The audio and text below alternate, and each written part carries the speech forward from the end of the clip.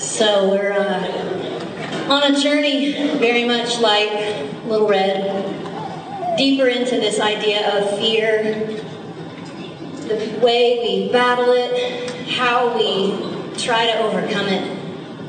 And I have to tell you that today I will be speaking these words to you from a place of confession, not a place of overcoming strength yet. These words are not so much coming this way as they are coming this way. I have been doing a lot of listening this week and learning as much as I listened. I feel the conviction and the challenge inside these words, and I'm speaking them and I'm listening to them at the same time. I am very much in this battle. So I'm going to be reading the words today, which is a little different for me, but because I'm still reaching for them to become mine. When we ask the question, whom shall I fear? The answer is only God. We're not given a multiple choice option in the scriptures. There's only one. Proverbs 1:7 says, the fear of the Lord is the beginning of wisdom, but fools despise wisdom and knowledge and discipline. I've been thinking a lot about where did fear come from? And I believe that fear is the result of sin because it isn't in the nature of God. And we're made in His image.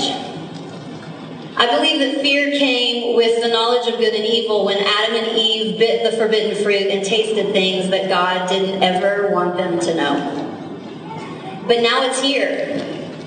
And now we are not only knowledgeable of what is good, but now we are knowledgeable of what is evil, and we're afraid. So how do we get rid of fear? As Miss Sue shared with us, it is only by displacement. But I don't think we really believe that. And I don't know that I really believe it. Because I still try to outrun fear, or hide from fear, or defeat fear. But you can't. You can only displace fear or replace it with something else. And the only thing powerful enough to rid us of fear is the perfect love of God. Just as you cannot displace the voice of the enemy without the voice of God, you cannot displace fear without love. 1 John tells us, there is no fear in love, but perfect love drives out fear. So when we ask the question, whom shall I fear? The only answer is God. Only God. Fear of anything else or anyone else is essentially taking the hand of the enemy and letting him lead us into his nature. So today I want to shine a light on the difference between the nature of fear, which here represents these vines that tangle us, and the nature of love, as our drama has been using this light symbolizing the presence of God. Because if we're going to displace fear, if we're serious about that, if anybody here is tangled like the story, and you really are serious about wanting to be done with it, then you will become a student of love. You will become serious about learning how to recognize the difference between the nature of fear and the nature of love. Fear is the tool of the enemy. John 10:10 tells us that the enemy comes to kill, steal, and destroy. When we take the hand of the enemy, he will lead us into the acts of the sinful nature, which Galatians 5 tells us are sexual immorality, impurity, indulgence, idolatry, witchcraft, hatred, discord, jealousy, fits of rage, selfish ambition, dissensions, envy, drunkenness, and orgies, and that's the short list. But if we want to walk in love, which is the nature of God, John 10:10 tells us that Jesus came to bring life and bring it abundantly. So if we take the hand of life, of love, of God, He will lead us into His nature, which Galatians 5 calls the fruit of the Holy Spirit, which is love, joy, peace, patience, kindness, goodness, gentleness, faithfulness, self-control. And church, when it becomes a study of the fruit of the Spirit versus the acts of the sinful nature, it's an easy choice. None of us typically overtly want to choose those things that belong to the darkness. Many of us just find ourselves trapped there, just like the character in the story. But if we could boil it down to a simple choice, it doesn't even seem like a hard choice. So why is it hard? Every day we wake up, we will decide which hand we're going to hold. We're going to hold the hand of fear, or we're going to hold the hand of love. Whom shall I fear? Only God.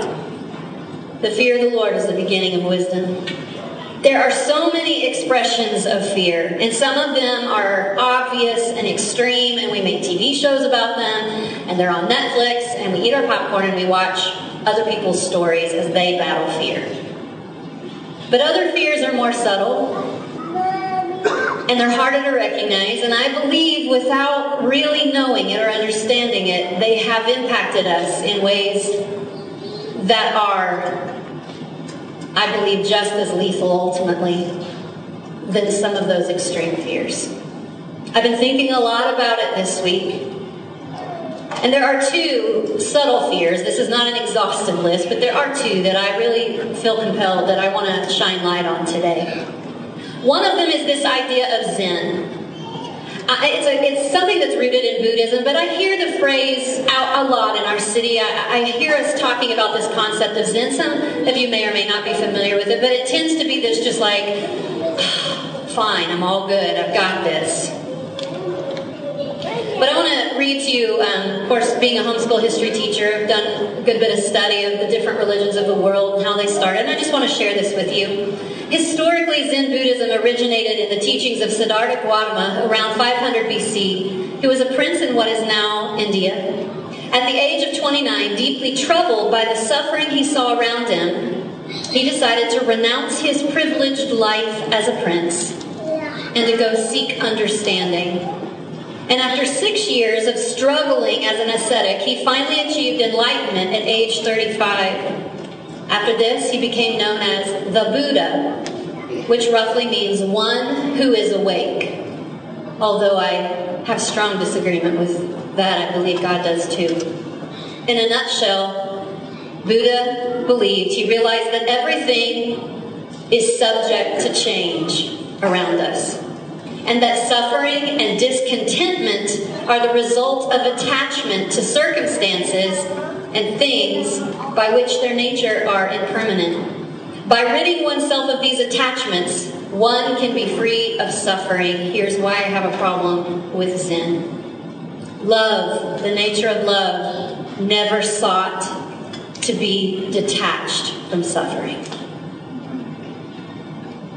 Isaiah 53:10 tells us that it was God's will to allow Jesus to be crushed, to cause him to suffer. 1 Corinthians 13 says that faith, hope, and love will remain, but the greatest of these is love. Love remains. Love stays. Love does not detach. Buddha, motivated by a fear or the complexity of suffering, he sat and tried to transcend it. Mother Teresa, in the same India, motivated by love, sought out the suffering, got her hands in it, and tried to bring comfort. The enemy will always lead us to numb or escape our pain and our fear. But Jesus, compelled by love, took on our suffering. I believe that Zen says words of fear like, hoo-hoo, this is a mess, this is too big, this is overwhelming, this is problematic, so I'm going to go over here and I'm going to transcend it. Even the posture itself is completely 100% self-consumed. Legs and arms pulled tight, eyes shut, sitting still, not going anywhere, not doing anything, compared to the posture of Christ carrying the cross up the Via Dolorosa.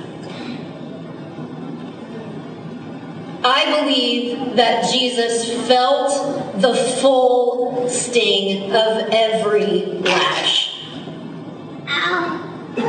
I believe he felt the agonizing pain of every nail and every thorn and every mocking voice.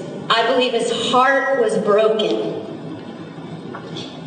But his love was so brave. He remained in the face of death.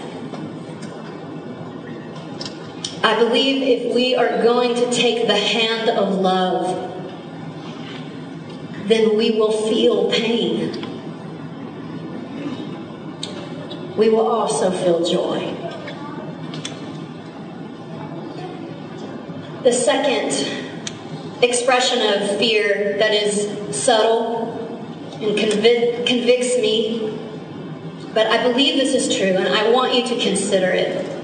I believe that really the root of cynicism is really fear. Cynicism, I can move in it easy. That type of sense of humor makes me laugh. It's very dominant in our culture today, but I believe it is because we are a people who have grown overwhelmed. An attitude, cynicism is an attitude of scornful or jaded negativity, especially a general distrust of integrity or professed motives of others. Here's why I think the root of cynicism is fear, because it isn't in the nature of love. Love always trusts. And I confess to you today, that is one part of the Word of God that pierces my heart like a sword every time I read it. Trust is hard for me. John 3:17, love saves. God did not send his Son into the world to condemn the world, but to save the world through him. I believe cynicism says, whoo, this is a mess. And I believe cynicism fears the humility and the bravery of love, and instead cynicism will climb up on a judge's desk, a safe distance away, and pronounce verdicts. But love is not cynical. 1 Corinthians 13:5-8 says that love is not rude. It is not self-seeking. It is not easily angered. It keeps no record of wrongs. Love does not delight in evil, but rejoices with the truth. It always protects, always trusts, always hopes, always perseveres. Love never fails. There is a vast difference in the mode of fear and the mode of love. I know this from my own journey. This next small portion I'm going to read is something I wrote from my book, Who Moved My Comfort Zone. It was a book I was asked to write several years ago about the journey of church planting. This is from chapter 11. Fear can be very motivating, I know. I have accomplished a lot in my life, and a lot of it was motivated by fear. Fear of what might happen if I didn't do all that I could to change things. Fear of darkness winning in a life or eclipsing hope from a city. Fear of not finishing well. Fear of failing. Fear of failure kept me running fast for a long time. Fear is motivating in the worst sort of ways. Fear drives. People would say that about me. Sherry is driven. Fear beats the back. It is driving and accuses the motive of the heart. Fear always accuses, and fear will wear you out. Fear empties. And after giving all and collapsing into an exhausted heap, there is no satisfaction, only the fear that you could have done more, or you could have done better, or how will you possibly have the strength to do all that again? Fear is good buddies with doubt and anxiety. Their subtle voices can often be heard over the cracking of the whip of fear. What if all this is for nothing? What if nothing changes? What if your strength fails? What if no one gets what you're trying to do? What if all this is a cruel joke? Fear will always ask, what if? And fear led me to a crossroads. Fear began to demand results that I could not provide to prove my value or the value of this ministry. Fear drove me to a cliff in relationships. If after I had done all that I could do and there still wasn't change or growth, fear drove me to walk away from people, to create a distance that Jesus never created. He remained the same. And there it was, the crossroads. Fear went one way, and Jesus went the other. Fear walked away. Love stayed. Fear accused. Love forgave. Fear drove, and love compelled. Fear emptied me. Love filled me. Fear exhausted me, and love inspired me. Fear made me cry, and love made me laugh. Fear led to despair, and love led to dancing. Fear was old, and love was new. Fear was dark, and love was light. And I am now filled with the hope that comes from the promise that love will never fail. And church, if you don't hear anything today, please hear this. For so long, I was motivated by a fear of failing, so I clung to fear so I wouldn't fail. What a silly strategy. Instead of clinging to the hand of love where I am guaranteed I will never fail, I will have success, whatever success looks like to God.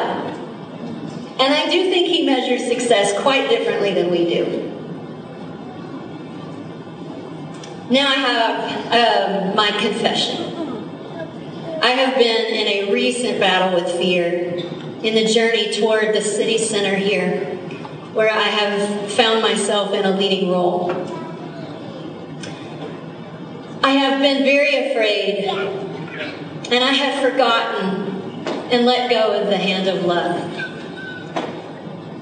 I didn't mean to. I don't think I even realized I did, until I found myself weak and really battling despair.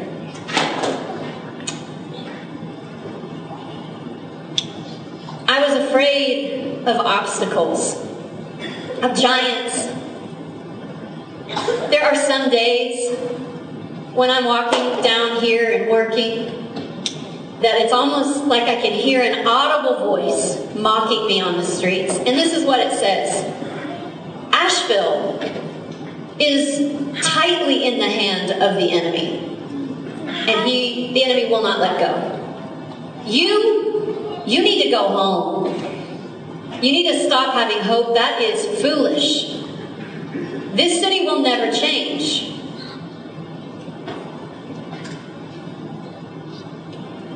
We don't want you here. You'll never succeed here. You don't belong here. Go home. And for months, I allowed that voice to discourage me, to doubt whether or not any of this was worth it. And I forgot. I forgot my favorite story in the Old Testament about David fighting Goliath. I forgot how David reacted to the giant that mocked him too. And the giant was right in all the words that he said. David wasn't very impressive. But I forgot that this wasn't a measurement. This wasn't about a measurement of David's strength, or mine, or ours. I forgot to speak the words that David spoke to the giant that mocked him. But I've been asking God to give me the faith to speak them again. And these are the words in 1 Samuel 17 that David spoke to the giant that mocked him. He said, "You come against me with sword and spear and javelin, but I come against you in the name of the Lord God Almighty, the God of the armies of Israel, whom you have defied.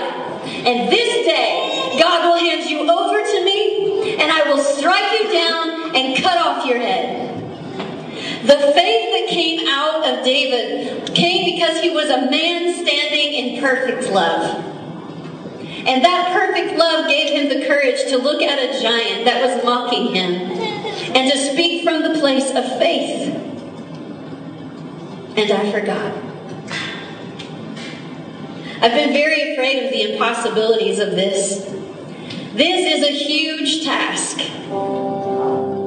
This is a huge task with a tiny volunteer staff and hardly any budget, walking toward a vision that none of us have ever experienced. And I gotta tell you guys, there are days that the waves of responsibility roll over me and nearly drown me.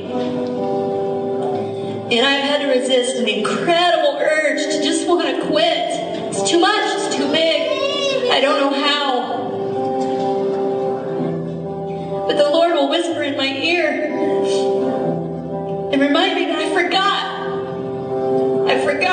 what it looked like when Peter walked on the water. I forgot.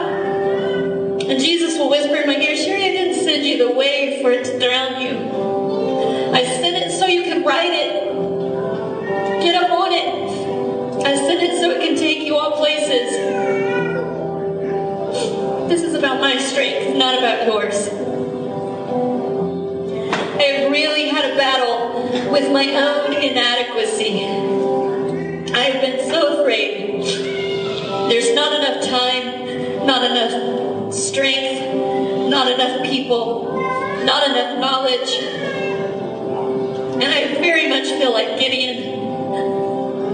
I can hand God my laundry list of reasons why I'm not qualified, and He needs to ask someone else.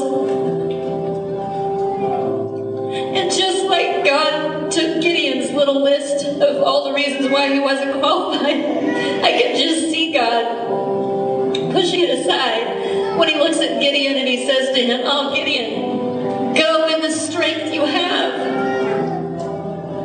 It just doesn't feel like much. And I forgot that this was never a measurement of our strength. It was a measurement of God's. I also took the hand of fear and became very afraid of opposition. We are called to serve in these really old downtown buildings, and I literally sweep the walls, and sometimes the rain comes in. But this is where we've been called to take our stand. And sometimes the city doesn't understand what we're trying to do, and sometimes the church doesn't try to understand what we're trying to do, and there can be criticism. And I have allowed, I took hold of the hand of fear, and I allowed that opposition to buckle my knees. And I forgot. I forgot the verse that God called me out when I was 17 years old, Joshua 1:9. Have I not commanded you? Be strong and courageous. Do not be terrified. Do not be discouraged, for the Lord your God will go with you. And so I speak these words today to you, my church, to the Lord, asking for forgiveness that I got so afraid.